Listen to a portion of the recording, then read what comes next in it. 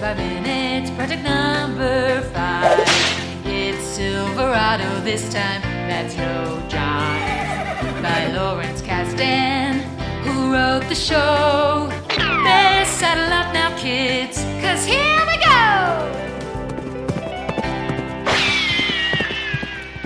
Howdy folks, and welcome back to another episode of the Silverado Minute Podcast. Each week, Movies by Minutes hosts examine the 1985 Lawrence Kasdan directed western Silverado, 1 minute of screen time per episode.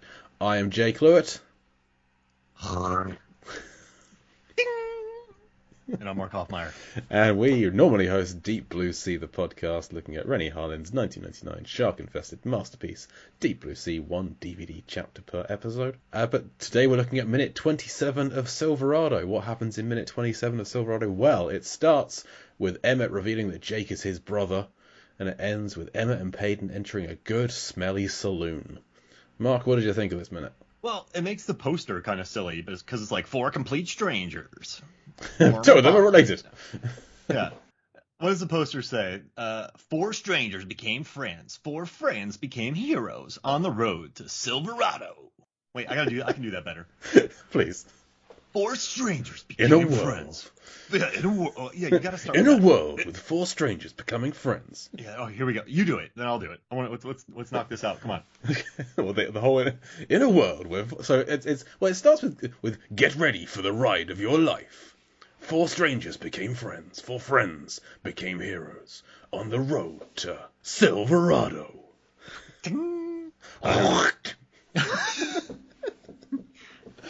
In a world where 4 strangers became friends, 4 friends became heroes on the road to Silverado. Get ready for the ride of your life. Ding! A Lawrence Kasdan film. Yeah. Also starring Linda Hunt, Jeff Goldblum, Brian Denny, John Cleese, and Jeff Goldblum. Rosanna Introducing Arquette. Jeff Goldblum. Rosanna Arquette, occasionally for a couple of lines. Yeah, yeah. That was all right.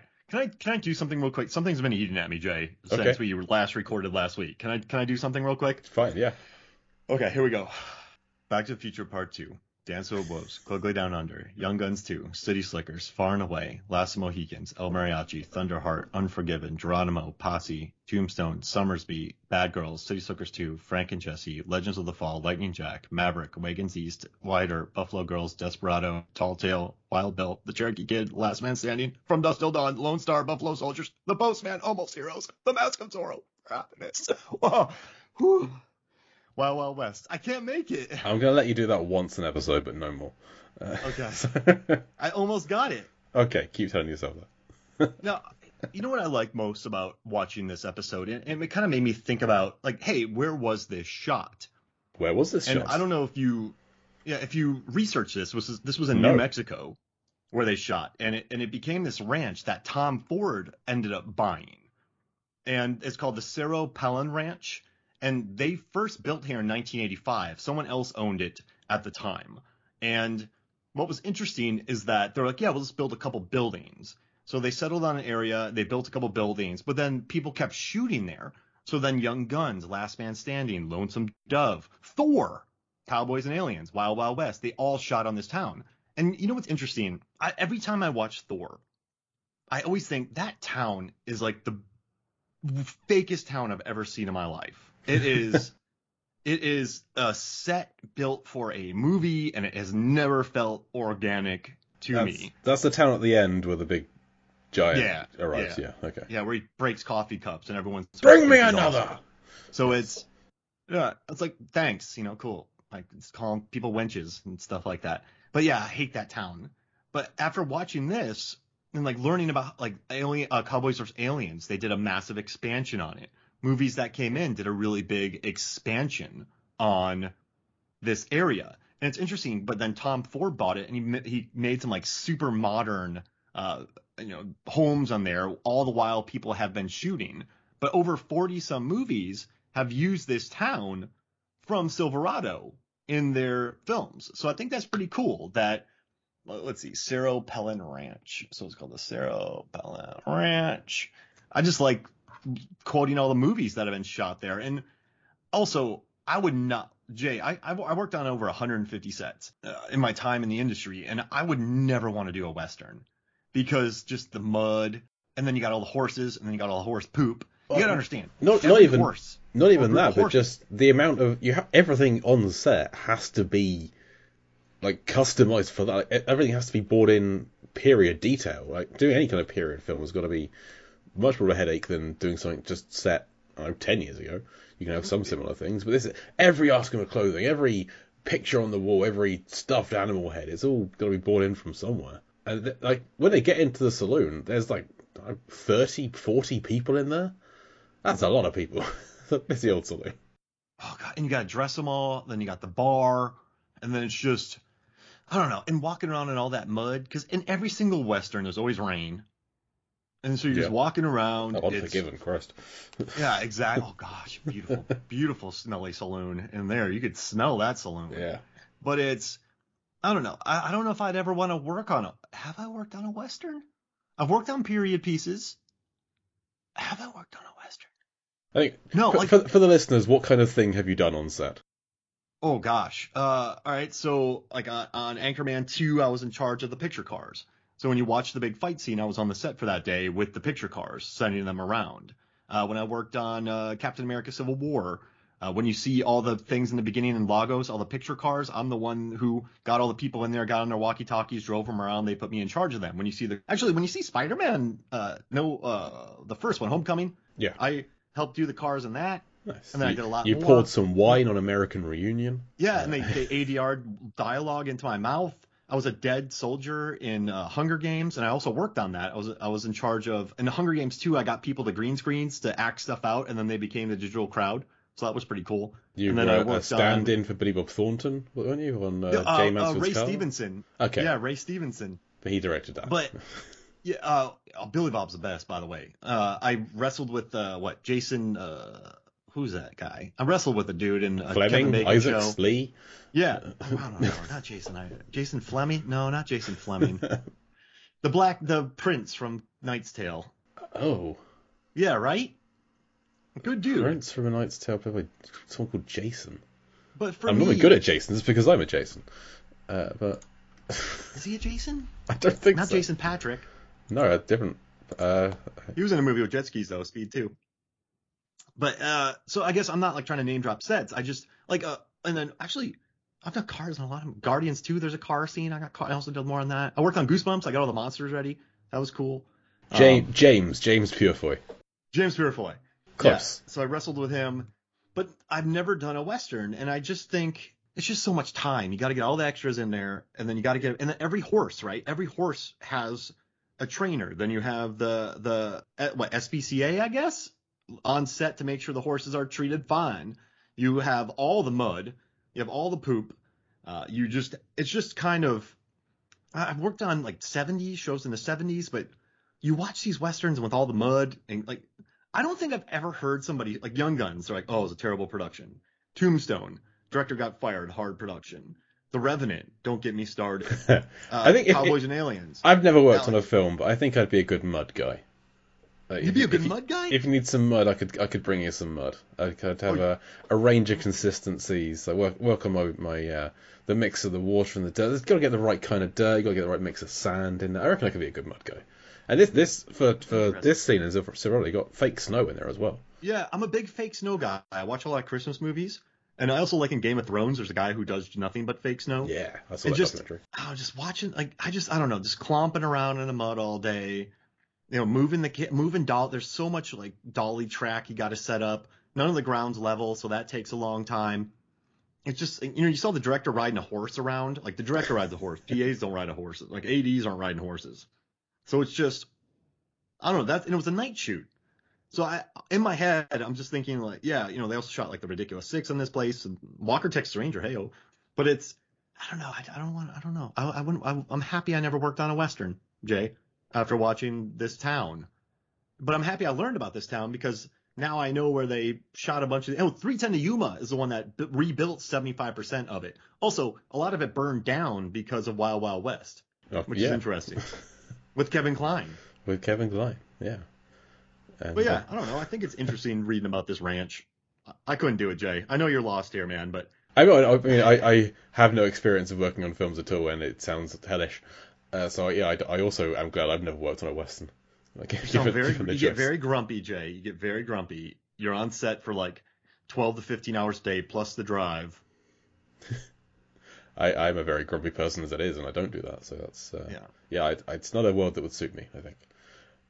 So how do you rate this saloon that they go into? Which I can't. We haven't got the full name of it. We can see the front window, but the first letter's obscured. It's something ANGS, so like fangs or something. It's an A+ saloon. Do you want to know why? Why is it an A+ saloon, Mark? So, you and I are the killer kids, as we established from the episode. Yep. You and I are walking in together, shoulder to shoulder. Yes, it's a wide enough door to do that. Perfect. Very important. Very important. That means neither one of us has to take the lead. That's good. We can both walk in. You need that. But also, I really hate, I've been watching The Witcher lately. You watch a lot of these movies, fantasy films that take place way back in the day. And whenever people enter bars, like in Middle Earth, everyone's just slamming cups together and laughing at the funniest joke ever told. Quaffing drinks all over the place. Slamming drinks and just having the time of their lives. That's not the case. Bars are very depressing. And so people, and I hate it in fantasy movies because for some reason in every bar there's always someone telling a backslapping joke. And you're you get the punchline. You get nothing but the punchline. And then she says to me, "Oh, that's not my duck," and everyone's like, "Oh!" And I said, "It's still up the mountain." But when you walk into this one, nobody turns and looks at them. There's no record scratch. Yeah. There's no someone slamming on a piano. There's no backslapping. Yeah. There's no guffawing. It seems like an actual bar. Yeah, you got people stood at the bar, either getting a drink or talking whilst they got a drink. You got all the tables are full with. We have the poker game that we'll get to tomorrow, but everyone else is just kind of sitting, drinking, chatting, and so a few people milling around. It looks like a really natural environment. I agree. It's A star, A+ saloon. Oh yeah, I can't stand. It also raving like Blade 2, and every club scene like John Wick, every club is just filled with people who all know how to dance. And they're all raving or perfect, they're all jumping with their arms in the air. Yeah. They've never walked into a club in their lives. It's like 8 people dancing, a circle of people watching them, people pretending like the drinks that they're buying are not putting them in deep debt on their credit cards. It's like you'll never see that. And if there's that, I don't like it. I guess, you know what, Jay? I worked in bars for years. Maybe that's why I have such a strong. Wow, I just put that together. So you were a bouncer. Is there anyone in here that you'd keep an eye on? Who's like a rough-looking customer that you might think, that guy could start some trouble if you're walking into this room? Kevin Kline. Kevin Kline. Yeah, well, he's going to start trouble. What is it about him that sparks that professional concern? Costner comes in my bar, right? I'm like, okay, he'll be trouble, but I could put him in timeout. He's here to have a good time. Yeah. He'll tire himself out at some point. Yes, exactly. He'll just spin around in circles for a while and then collapse in a corner. You look at the other characters that you see, and like Danny Glover, he just wants a drink. Yeah. Scott Glenn, super chill. But when Kline walks in, this is who you. Okay, there's so many fights in bars, right? Where most of the fights in bars are you push me, no I'll push you, no you push me, no I'll push you. Once that happens, this isn't gonna be a fight. They're just kind of peacocking. It's always, I'm telling you, and this is a cliche, it's a stereotype. It's always the dude that there's a drunk guy who spills his beer on this dude who's been quiet all night. And then this dude who's quiet all night just headbutts the living daylights out of this drunk Kevin Costner. That's who it is, Jay. It's always you never see it coming. It's always there's always the big peacocking people, and I don't worry about them. I really don't. Because if you're looking for trouble, you're not gonna, or if you actually are tough, you're not gonna go into a bar peacocking or making a show of yourself. If you're looking for trouble, you're gonna go in there, you're gonna be quiet, you're gonna get a drink, you're gonna wait. Or you're just gonna go right up to somebody like Kevin Kline does. That's the worst nightmare. Is someone going, because bar fights, you never see direct lines. It's always people circling each other for a while going, you do something. No, you do something. Let me take my shirt off. So yeah, watching Klein do that, that's who you watch out for. And that's exactly how it plays out. And it also made me think about how everyone shows their guns. I recently watched Hard Target. The folks at Kino Lorber were nice enough to send me like one of their 4K copies of it to review and watch. And there's a scene where JCVD pulls his trench coat back to show his leg, Jay, because his leg is his gun. Does he cock it? No, but it is beautiful. I remember looking at my wife, Megan, I'm like, yo, he just pulled back his jacket to reveal his leg. Like, that's the greatest thing I've ever seen in my life. The safety is off. And he just kicks, and he just levels them. But that's who it is. I'm telling you, because Klein walks right in. Yeah, well, that's it. In the script, even, it says that when they get in, Emmett, Scott Glenn, heads to the bar for a drink, and Payton surveys the scene. So Emmett's got a plan. He's going in, he's going to get a drink. Payton's looking around for literally for trouble. He finds it. But he's surveying the scene. He's doing what you would do. He's looking around to see who's dangerous, but he can't see a mirror. So he doesn't know. It's him. Oh, man. And also, he doesn't see a mirror. And also, have you ever had stuff stolen from you, Jay? Fortunately, no. I've been very, very lucky. If I have, I don't know about it. I was in a band called Johnny Party and the Furious Funksters. And we had an after party. One more time. Johnny Party and the Furious Funksters. Thank you. It was a 1990s cover band. Okay. All right, and the reason we one of my best friends was named Johnny Party, chillest dude you'll ever meet. But one night he goes, "How about we call ourselves Johnny Party and the Furious Funksters?" I'm like, "Is that his real surname?" No, his name. Okay. No. Okay, well, everyone called him Johnny Party because he was just the chillest dude. Like, okay. He's the guy. He's super quiet, but like, everyone's like, that dude's cool, if that makes sense. So we call him Johnny Party. Okay. And we had a show, and then we had an after party. We had a big old after party. And this group of these three guys who I knew that went to the bar, I didn't really like them, but they took 2 of my CD jackets, which had 48 CDs in each, and one that had 24. So that's like a total of 96, almost like 120 CDs, $10 a pop, maybe more. That's a lot of money. So I knew who they were. I was at my bar one night, my Smelly Saloon, and these 2 guys were like, yo, we see one of them. And he was a tattoo artist. So we ran down and we cornered him. And then I knew the people at the other bars, and they're like, hey, what's going on? I'm like, this dude stole from me. So then he had to call his brother to get me 2 of the jackets back. And I was like, if your brother gets out of the car, I'm going to like really hurt him. So then someone ran, got my CDs. And then I was like, where's the other 24 one in the helmet? And the guy's like, I don't know. I'm like, well, you're going to find out tonight. So then after that night, I went to one house and I got my 24 thing back. And then we went to a party that we knew had Johnny Party's helmet, and it was on top of a refrigerator. So I went in there and I got my helmet back without violence. I got everything back without any trouble. I threatened it, but I got everything back without like going full, Payton. I mean, they didn't kill me and leave me out in the wilderness, but I made sure people knew they stole from me and that they were dirtbags, and I got everything back. But it was cool. It was a good night. Good. I'm glad to hear you got everything back with no. But yeah, no I felt for Payton. Like, yeah, no one tried to kill me, so I was like, guys, give me my stuff. And you know what annoyed me the most? They're like, what are you talking about? And I was like, oh, that's when I got kind of annoyed, Jay. Cause like, yo, like, drink all my beer for free, and then you steal all my CDs. And listen, in 2005, CDs were a big thing, Jay. Yeah. Oh, yeah, I remember. I was there. Yeah. Yeah. Oh, yeah, that's right. You and I are roughly the same age. You want to hear something interesting, Jay? Go for it. Always. You know where the first Western was shot? I do not. I'm guessing... is this the one? Not the one with. It's got a train in it. First Great Train Robbery. You're thinking the 1903, the Great Train Robbery, but it turns out it was filmed in Lancashire. Oh. And it's called Kidnapping by Indians, and it was filmed in 1989. And there was a lot of cotton workers who had worked in the USA, and they came over, I guess, to the UK, and they told stories of the wild frontier.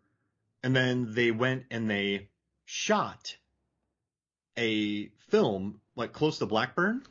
Shot in fields close to Blackburn. The producers used local actors, and some were made up as Native Americans. But in 1989, now it wasn't as technically ambitious. There were no close-ups, right?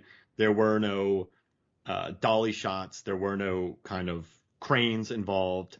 No one pointed a gun at the camera and shot away to make it really famous. But they're saying the first Western that they have, this is according to the BBC now, was 1899, called Kidnapping by Aliens, and it was filmed in Lancashire, close to Blackburn. Oh, sorry, you said Aliens. Oh, what am I reading? That's the first sci-fi. It's a different one. I also have Cowboys and Aliens, too, up on my thing here. You know, that entire sets blew away on that movie. Because, like, you're in the middle of nowhere, and if a big storm comes through, you're toast. So that's actually where that was filmed. Is not far away from where I proposed to my wife. Lancashire. Well, I say it's not far. It's like a 4-hour drive, but it's a similar place in the UK, from Lancashire to the Lake District. Hey, but so you should go reenact Kidnapping by Indians. I will not. I'm not going to do that. Yeah, please don't.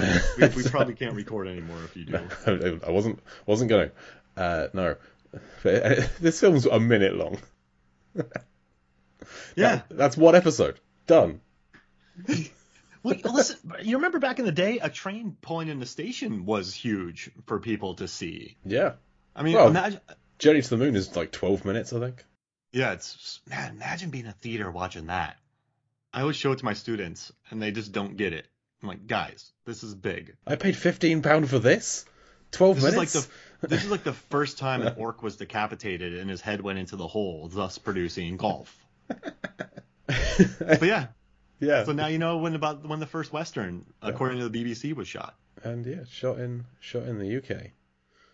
And you're reading about it now, aren't you? I've got the page open. I'll be reading that later. So you've learned about ranches today. You've learned about my cover band history. You've learned about having horses on set and how it's a terrible thing.